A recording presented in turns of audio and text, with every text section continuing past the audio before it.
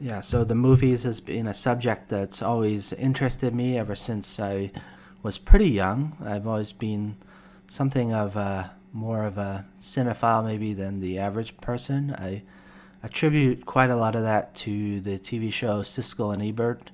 Somehow I got hooked on that show when I was maybe a teenager or even as early as maybe 13, and that was in the early to mid 90s. And I watched pretty regularly. I would stay up. It would be like I don't know, a guilty pleasure, but I would stay up late at night to watch the show. And I believe it was on at midnight or 12:30 every Saturday or something like that, Friday or Saturday night. And I would stay up to watch the show. I always had a kind of fascination with that show. And when Gene Siskel died in 1999, it was kind of a big shock because I didn't realize how sick he was, and so I kind of think of him now as some kind of inspiration in some way to me, which I wasn't really thinking of at the time, but I still think about that show and him. I mean, I somehow resonated with him actually more than Roger Ebert, although Ebert became much more famous in his own right after the show ended. But the show was never really the same after Gene Siskel died, even though it did continue under different guises, but I think the thing that made it work was, first of all, they were different people. You know, one was thin and tall, and the other one was shorter and fatter, which was interesting dynamic, but also because they worked for rival newspapers, and they really were rivals, and so you kind of had this love-hate relationship, and that didn't really translate to any of the future shows that Ebert did because they were on more of a level playing field with him. Some of them, like Richard Roper, worked for the Chicago Sun-Times with Roger Ebert, so it was never quite the same.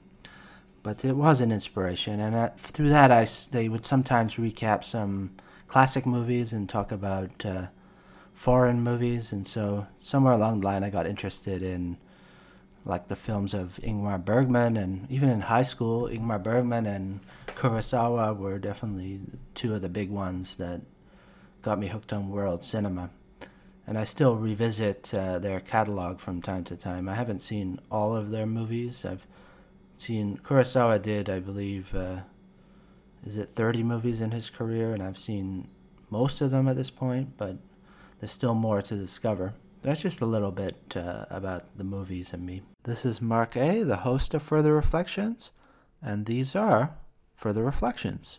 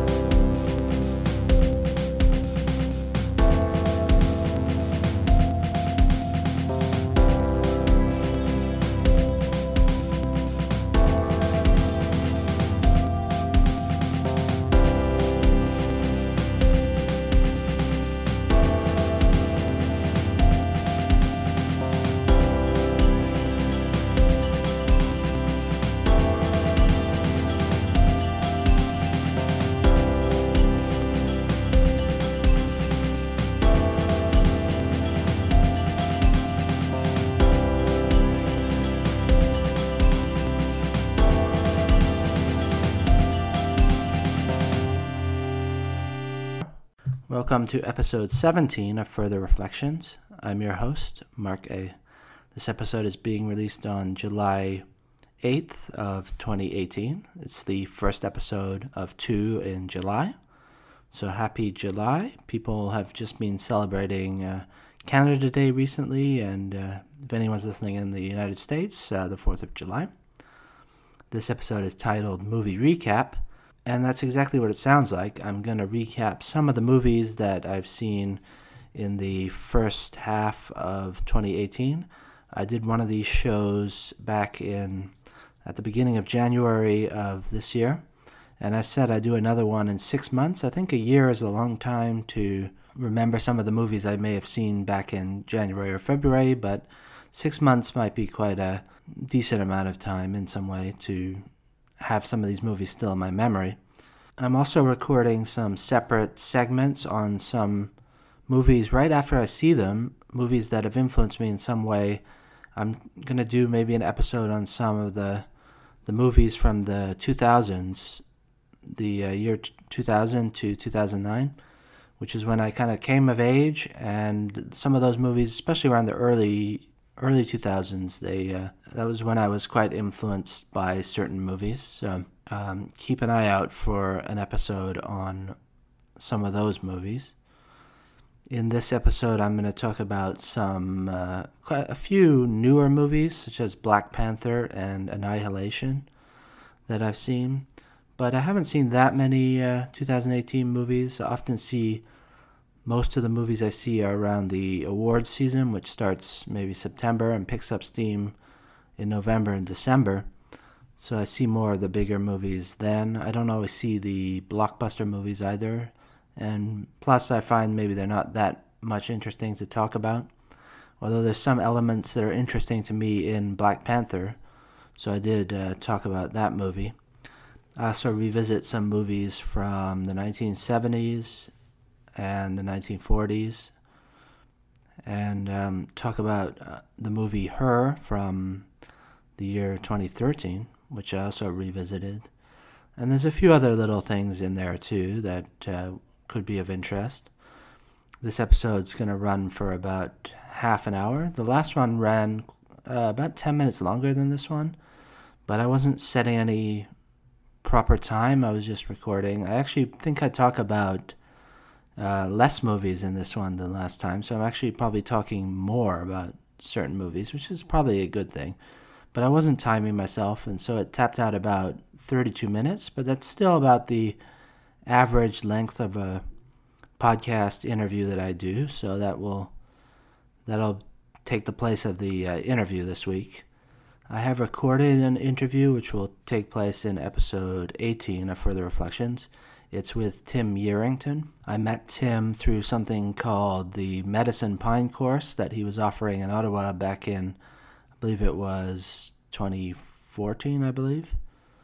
And I took this course, and it was quite interesting. At that time, he was very interested in the medicine wheel and native teachings, but now he's more interested in his story about becoming what he calls a Thunderbird, and he has an upcoming book on that topic. In advance of the interview, you can visit timyerington.com to learn more about Tim and what he does.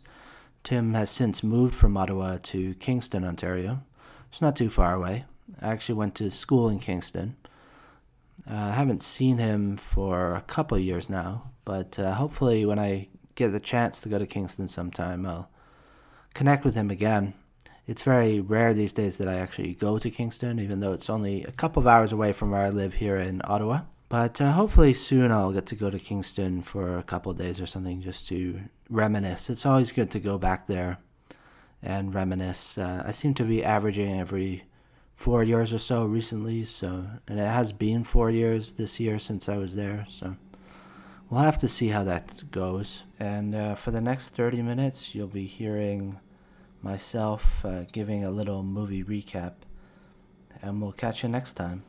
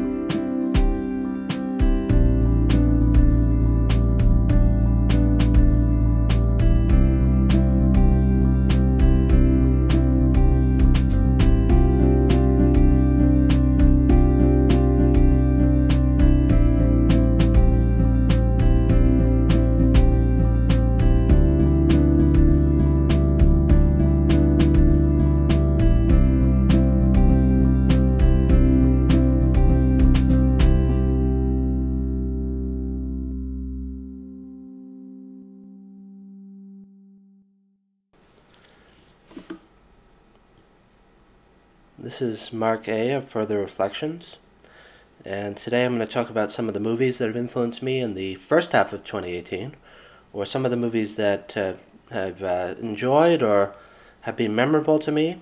They're not all movies that came out in 2018. They're movies that came out in all kinds of different eras. They're not always sort of North American movies. There's some foreign stuff in there. And there's a wide swath of things. I've seen quite a lot of movies. I've seen over 100 movies in the first half of 2018. It seems like a lot maybe for some people. About half of those, almost half of those movies were movies that were from the 2010s. That kind of makes sense. And maybe another 6 of those movies were from the 2000s. But I also watched quite a lot of movies from the 60s, which is kind of strange.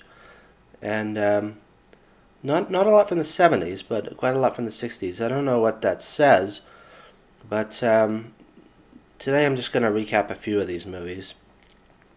And I've recorded some kind of thoughts on separate movies when I've seen them for different shows, and one of them is going to be I was going to call it the best movies of the year 2000s, but I realized I could probably talk for up to 10 minutes on each movie, and I've seen a few recently. So there might be a couple of separate shows. There's a few I've already done. It might come out in the future sometime, so look for that.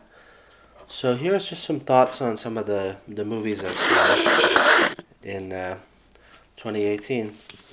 And when I did the previous podcast, episode 5 of Further Reflections, I started with a big movie. I think that was Blade Runner 2049. And I might as well start with another movie that people might have seen, just in case anyone wants to, attract your attention. Maybe something that a lot of people have seen. That movie is Black Panther, which came out earlier this year. And whether it really made an impression on me is doubtable, but it is a kind of interesting foray into the superhero genre. It feels very kind of comical in a way, and maybe in a way there's less overt humor in that movie. It's a little more of a serious movie than some of the other kind of Marvel Cinematic Universe. I don't think the Marvel Cinematic Universe is that captivating. I don't always go to see those movies in the theaters. Often I catch up with those movies later, after they come out. And Black Panther is sort of talking about the T'Challa, I guess. He becomes the king of, the king of Wakanda, which is this African nation. And the idea is, it sort of set up that in another movie, but in this movie he sort of steps into that role and he has to kind of defend that role.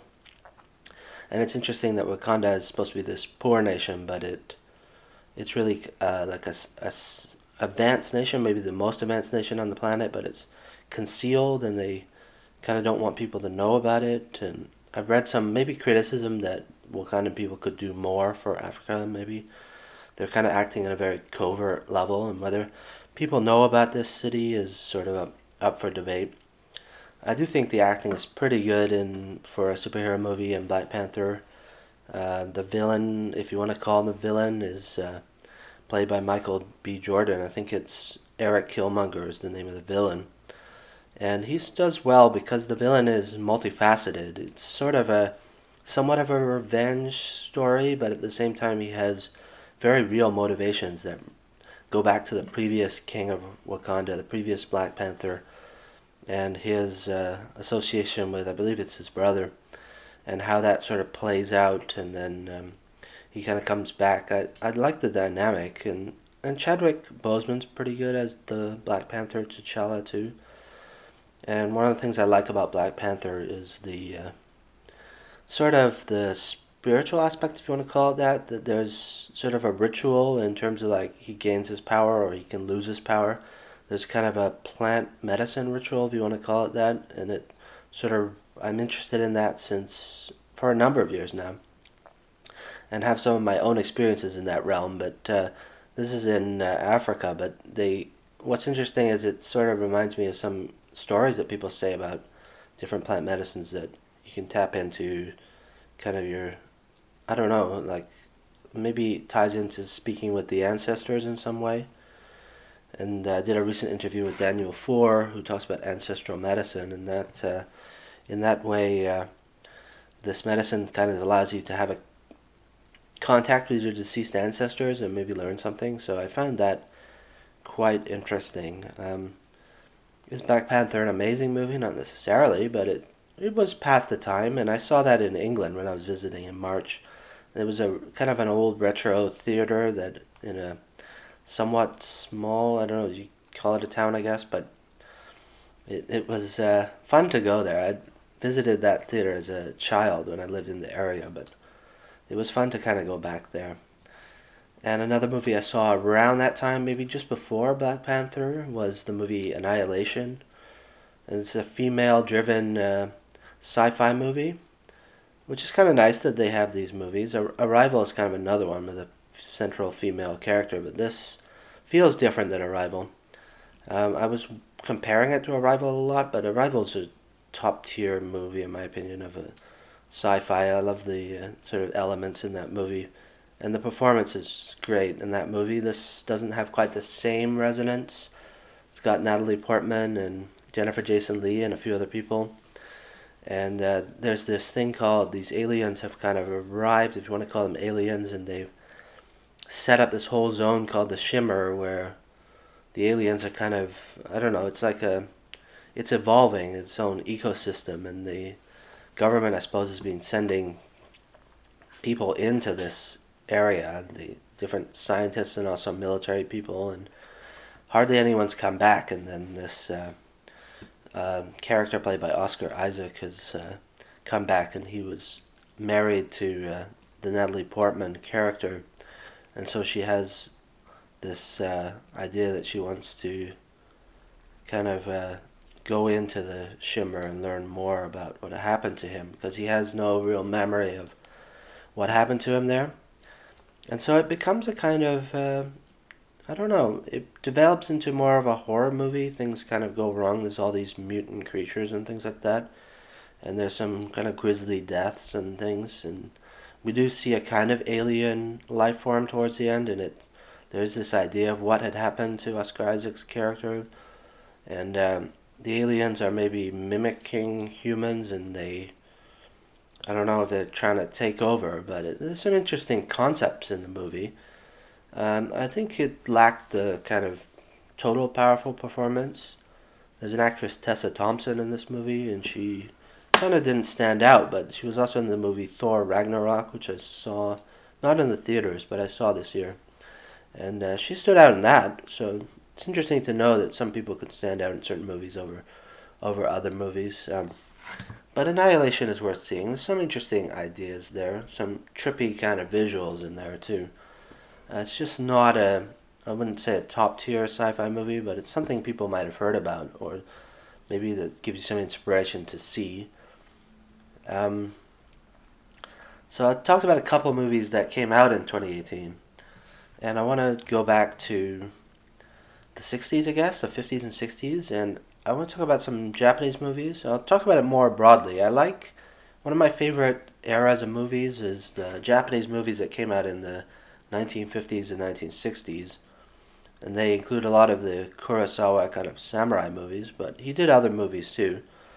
And there's also this director Mizoguchi who did Sancho the Bailiff and Ugetsu, among other movies, which are really top tier movies in my opinion. And there's another one, The Women in the Dunes. There's The Sword of Doom. There's quite a lot of other samurai things. There's The Human Condition, and movies like that. And there's a streaming service, Canopy, which is through the public library here in Ottawa, Canada. And I watched a few movies, some Kurosawa ones, and also this one, Harikiri, which I hadn't seen before. I think it's 1962. And that's quite a really powerful movie. I forget all the whole plot details, but it's sort of a kind of revenge movie. It's about these guys that want to get out of, I don't know, they feign a ritual suicide to maybe get favor with some lords and get out of their present debt situation and stuff, but this guy's kind of adopted son, I guess son-in-law or something, he did that and didn't survive, and then this character played by Tetsuya Nakadai, the great Japanese actor, is kind of goes back to this place, and then there's this whole motive as to why he's kind of there, and it's quite intense. It's just a very well made movie. I mean, maybe I could record something about it again if I saw it and recorded something right after it. I saw it maybe back in March of this year, so it's not right on my mind, but I love those Japanese movies. There's something about them. I obviously haven't seen everything that came out in that era in Japan, so but the ones I have seen, they're definitely like it's an amazing era, even more so than you know. I don't know. I mean, I feel like it just resonates with me. All these movies. Obviously, Kira Kurosawa is probably the most famous, and he's made some of my favorite movies. But I like some of the other directors too. There's just so much variety there. And then I saw this movie, Robert Altman movie. I mean, it's 1973. It's The Long Goodbye, and this kind of made an impression on me. It's taking a twist on the kind of private eye movies of the like 1940s and 50s, I guess. It's like the Humphrey Bogart movies and things like that. Um, kind of it's actually the character is Philip Marlowe, who is a detective from that era. And the twist is he wakes up and he's in the 1970s. I believe it's Los Angeles, and it's a very different world than when the world of the 1940s. But he's living kind of almost oblivious to his new surroundings, and things have changed so much, and he's just smoking and acting in this sort of kind of way that maybe these characters might act in the 40s, and he's like from another era, and it plays with that. It plays with the sort of things becoming very materialistic and kind of hedonistic in a way, and get us into the kind of psychedelic almost culture and the drug culture, and things are definitely changing. And this movie takes another twist on the Private Eye movie in that there's a lot of violence in this movie. There's a couple of really graphic, like shocking, almost violent scenes, and the villains are kind of, they're not. Sometimes in these movies, the villains are even, there's not a lot of violence, but in this one, they're kind of really cold-hearted and self-centered people, and even Marlowe is not immune from that. So it's one of the interesting Robert Altman movies. I don't know if he's my favorite director, but this is one of his more interesting movies. I read it didn't maybe do so well when it came out, but it's got a new life on DVD, and it's kind of probably a cult kind of movie these days. So that's kind of interesting. And I just want to talk about another movie which I liked, which is Maudie, and that came out in 2017, but I saw it this year. And it's a Canadian production, and it's talking about the artist Maud Lewis, who lived in Newfoundland, and Sally Hawkins plays Maud, and Ethan Hawke plays Everett, who's her future husband in the movie. But it's very nicely filmed. It's not even filmed in Nova Scotia, but it's filmed in Newfoundland, and the music's kind of nice. It's a sad story because she had some disability. She had, I think, arthritis, and she was a bit of an eccentric character, and I think people threw stuff at her at some point, and she was like an outcast, and she was a bit of a rebel, and then she could never fit in, and then she just kind of left home and moved in with this Everett guy, and he was at first maybe very set in his ways, and they have a kind of hard life and living in this small apartment, and he's very harsh on her, but then she finds her talent as an artist, and there's a few brief years where she's becomes this folk hero of some kind of an artist, and puts out all these paintings, and they're still preserved in the museum in Halifax, Nova Scotia, I think, and even this house is being reconstructed, which is kind of incredible, and the performance is quite good. Takes some liberties in terms of how long the span of the movie is. It takes place over many years, and there's some liberties in terms of her real life versus the movie. Maybe they add some dramatic flares to it, but it's well acted, and it's kind of touching in the end in a way. I mean, she never did quite get out of poverty, which is sad. But now she's remembered as this kind of folk hero, and it's too bad she wasn't really recognized in her life. She was still living in poverty up to her death, I think. That's kind of sad. And another movie that's in a similar vein, sort of, maybe a little different, was the movie Mildred Pierce, which I saw. I'd seen a few movies by this director, Michael Curtiz, which directed Casablanca for the most famous movie, but Mildred Pierce was 1945, and in that movie, Joan Crawford plays this wife and mother, and Mildred Pierce, and the story goes, her husband is let go from his job, and there's this whole, at that time, there's this whole stigma about the husband providing and the woman staying at home, but then she has to become a self-made businesswoman, and there's a lot of hardship and poverty again in that, and she's trying her best. She even gets into the restaurant business and maybe is becoming somewhat successful, but there's still some stigma about the waitressing and the restaurant business. And the daughter, played by Anne Blythe, I think was her name, is kind of a disturbing character. She always wants more and more, and she's so ashamed of her mother, and the mother's trying her best to provide for the daughter, but the daughter doesn't really have much ambition, and she talks about her over several years, and she almost disowns the mother at some point, and there's this whole scene where she tells her she's not good enough, and she almost wishes she was born into another family, I think, and it's kind of sad. And Joan Crawford I didn't know too much about, but she's quite powerful in this movie. And there's a whole piece in the movie of there's this murder mystery of this sort of man is killed. I won't say too much about it, but the idea is Mildred Pierce probably did it, but they use it as a crutch to kind of flash back on her life, and that part's more interesting, this kind of social dynamic of when there's enough, and there's this kind of not debutante, but like I don't know what you call him, probably something like someone that's living off his name alone, and he's kind of an interesting character, and the daughter kind of gravitates towards him, and he kind of takes advantage of her a bit. And so it's a whole looking at celebrity and maybe like this disillusionment in society that they can never have enough, and they want everything, the car and the house and stuff, and whether that really satisfies or not, I don't know if it's really saying that. I seem like it kind of is saying that. It's probably ahead of its time. There's pretty interesting flair in that movie. I think the murder mystery part is the least interesting part, really, but they use it as if you want to use the word crutch, to go back and flash back on what she's talking about in her life and how she got to that situation. And the ending is kind of I don't know, it's surprising, but it's almost serendipitous in some way, and she still couldn't help her daughter, I guess, or something. It's kind of, I don't know, but I mean, I don't know about disturbing, but it's interesting. That's the movie Mildred Pierce.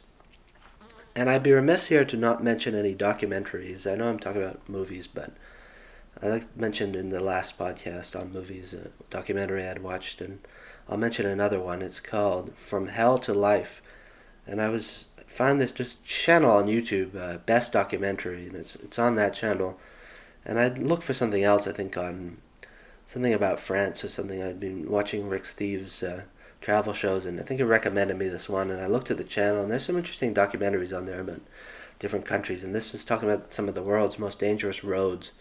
And I haven't seen all the episodes, but this one is talking about a road in, I guess it's northeastern Siberia, actually a couple of roads, and that's an area of the world that's quite interesting to me to want to visit one day. So I thought it'd be interesting to just talk about it for a second. It's basically these people show you these truckers. They're transporting alcohol basically to these remote communities, and that kind of says something about Russia. But these roads are really poor condition, and they get really, I think they're sometimes difficult in the winter to even access. But then during the short time they can access them, sometimes it's full of mud or it's full of dust, and they can't go. It takes days to just go hundreds of kilometers, I think, and there's some really big distances, like 800 or more kilometers on these roads they have to drive, and they were fully responsible for their cargo, and some of these people are living quite on the edge, but there's this hardiness to them, and they kind of show you the environment is very harsh in a way, and they all carry these automatic weapons, a lot of them.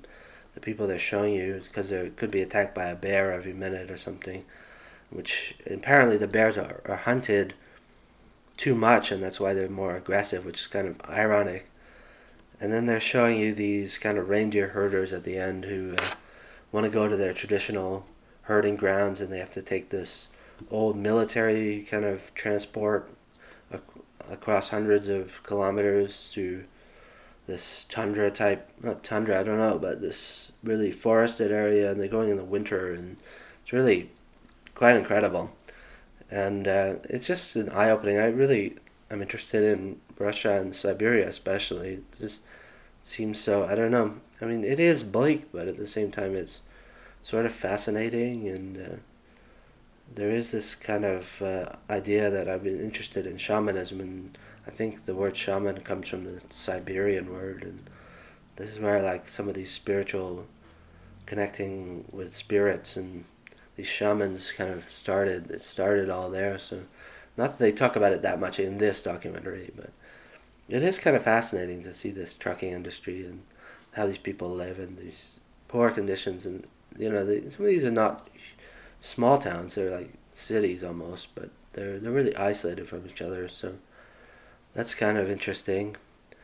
And another thing I saw this year was a movie that also had Ethan Hawke in it, and I saw it recently. It's called First Reformed. It was playing in the theaters here, directed by Paul Schrader, and it's a kind of very bleak, kind of very almost difficult movie to get into in a way.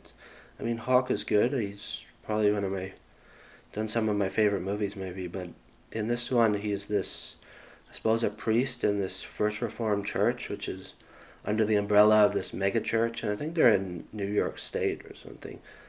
And he's having his own challenges to begin with, and then he kind of, the character in that movie becomes involved with there's a female character played by Amanda Seyfried, and she basically has a husband in that movie who they're into the environmental movement, and I don't know if it's a critique about that, but they're doing a lot of protests, and they're really quite into it, and it's almost like I forget the name of the movie or the movement. There's something called Deep Green Resistance. I don't know if that's talking about that, but he's getting very violent, almost like he plans to possibly cause some kind of violent act in the name of environmentalism, and she's not quite on board with that, but then the Ethan Hawke character gets involved with her a bit, and something happens to the husband, and so then he becomes kind of almost a mentor to her, but he gets caught up in the mystique around this husband, and he learns some sinister things about sort of some of these mega churches and their contribution to the fossil fuel industry, I suppose, or polluting industries. And then he has this conscience of faith, and he's kind of going down the rabbit hole of environmentalism, and then he has this idea maybe he could cause a violent incident at this I don't know, I think it's the 150th anniversary of the church or something like that, and they're having this celebration, and he becomes like a martyr figure almost. But he also has some health issues. It's very bleak. Ethan Hawke's pretty good, but I prefer his more lighter-hearted characters in a way. It's very serious, and there's some interesting flights of fancy in the movie, but the tone is very sort of bleak, I suppose. There's some humor in it, but the way they direct it is very, I don't know, it doesn't give a lot of flavor, really. I think the screenplay is the best thing about this movie. It makes some interesting points, but this Paul Schrader did a movie, Dog Eat Dog, a few years back with Willem Dafoe and Nicolas Cage, and they're two crazy kind of actors that always go for it, and that has a lot of visual flair, and I almost like that movie better in a way, just because Paul Schrader is taking more visual kind of experimental style in that movie. And if you see that movie, the first scene is actually the first and the last kind of scene in that movie is quite. The middle is not so much, but the first scene is quite incredible in that Dog Eat Dog movie to me. So if you ever see that, and Nicolas Cage is channeling Humphrey Bogart in that movie, just to throw it back to when I was talking about him. So that's the movie First Reformed. And I'll talk about a couple more movies. I revisited Brokeback Mountain. And when I revisited that, I also revisited the movie Crash because they kind of came out at the same time, or the same year, I suppose. And there's this whole debate whether Brokeback Mountain should have won the Oscar for Best Picture and how did Crash win. And Roger Ebert was this kind of proponent of the movie Crash and how did Crash get the momentum because it didn't have that great reviews and Brokeback had a certain pedigree. And it's weird to review these movies. I remember teaching in China in 2006 and I showed these two movies and I could compare them that it kind of showed you it's interesting how the Academy might have changed because I think there was some, you know, Crash was talking about issues of race and issues in Los Angeles, California, and Brokeback is maybe in, I suppose, Montana or somewhere like that, and it's talking about these gay romance and almost turning the cowboy movie a bit on its head, and so the kind of these people were more conservative, I think, and the idea is they went for Crash because they think it said something about kind of the state of affair of the states. But to me, I think Crash is probably one of the worst Best Picture winners. It's because I mean the screenplay is some possibly interesting, but the characters are really just mouthpieces for this idea that everyone can be racist in the right situation kind of thing. And there's some really cringeworthy moments. It's not very well acted at all in some way. I mean, they try. It's weird that some big names were in that movie. And I don't know, it just doesn't speak to me. Brokeback is very kind of subtle and very reflective, melancholy even, and just the performances there are so much more memorable, and it's a great dynamic with Heath Ledger and Jake Gyllenhaal, and I think they had a friendship after that movie. And Heath Ledger, I think to me that's even more so than the Joker from The Dark Knight. That's his kind of most accomplished performance. It's quite incredible. I almost wish he won the acting Oscar for that. I really appreciated Brokeback Mountain and just the subtlety and the way they use time and the way this sort of they span the periods of time, and it's really quite moving in a way. I definitely enjoyed that. It just takes me back, those two movies, and they're always good to maybe watch together. I really, Crash is okay, but I actually like the movie Capote as well that came out in 2005, and almost think it's better than either of those two movies, but I might include it in my best of the year 2000 sometime. But that was sort of like Brokeback Mountain. And I think I'll finish up in a second, and we'll finish with the movie, the movie Her, which I saw for the second time just a few other days ago actually. And Her is a 2013 movie. It's Spike Jonze. It's another sci-fi movie. Spike Jonze is kind of this visionary director in some way. He writes interesting screenplays, and he won the Academy Award for screenplay for this movie. It's with Joaquin Phoenix, who's another one of my favorite actors, and he plays this Theodore character who's kind of like this sad, I don't know, guy that kind of, he's had some bad luck in relationships, and he's kind of a sort of a, he writes greeting cards, which is kind of motivating, but at the same time, he can't get his love life together, and it's set in the not too distant future maybe, where everything's kind of I don't know, everyone's sort of interacting with technology at all times and talking on their earpieces to their computers, and technology is kind of integrated all around, and there's all touch screens and things like that, and it's all kind of these bright colors when in the workplace, and just it's a bit I don't know, whitewash is the word, but it's sort of like I don't know, a little bit plastic maybe or something like that. It's not so real, and they live in this kind of world. All these characters exist in this kind of world. It's very funny, but it's kind of sad, and he develops a relationship with what this new operating system, which is the voice of Scarlett Johansson, and so the operating system, he sort of falls in love with it, and it can provide things that maybe he can't get with other women, but at the same time he becomes dependent on this relationship with the operating system, and the operating system is continuing to learn, and we're not really sure the motives of the operating system. It's not a sinister movie like the Terminator or something about artificial intelligence, but at the same time it's sort of, I don't know, like the intelligence is evolving, and whether he's really the computer can really be in love with him is sort of up for to debate, and the computer is constantly evolving, and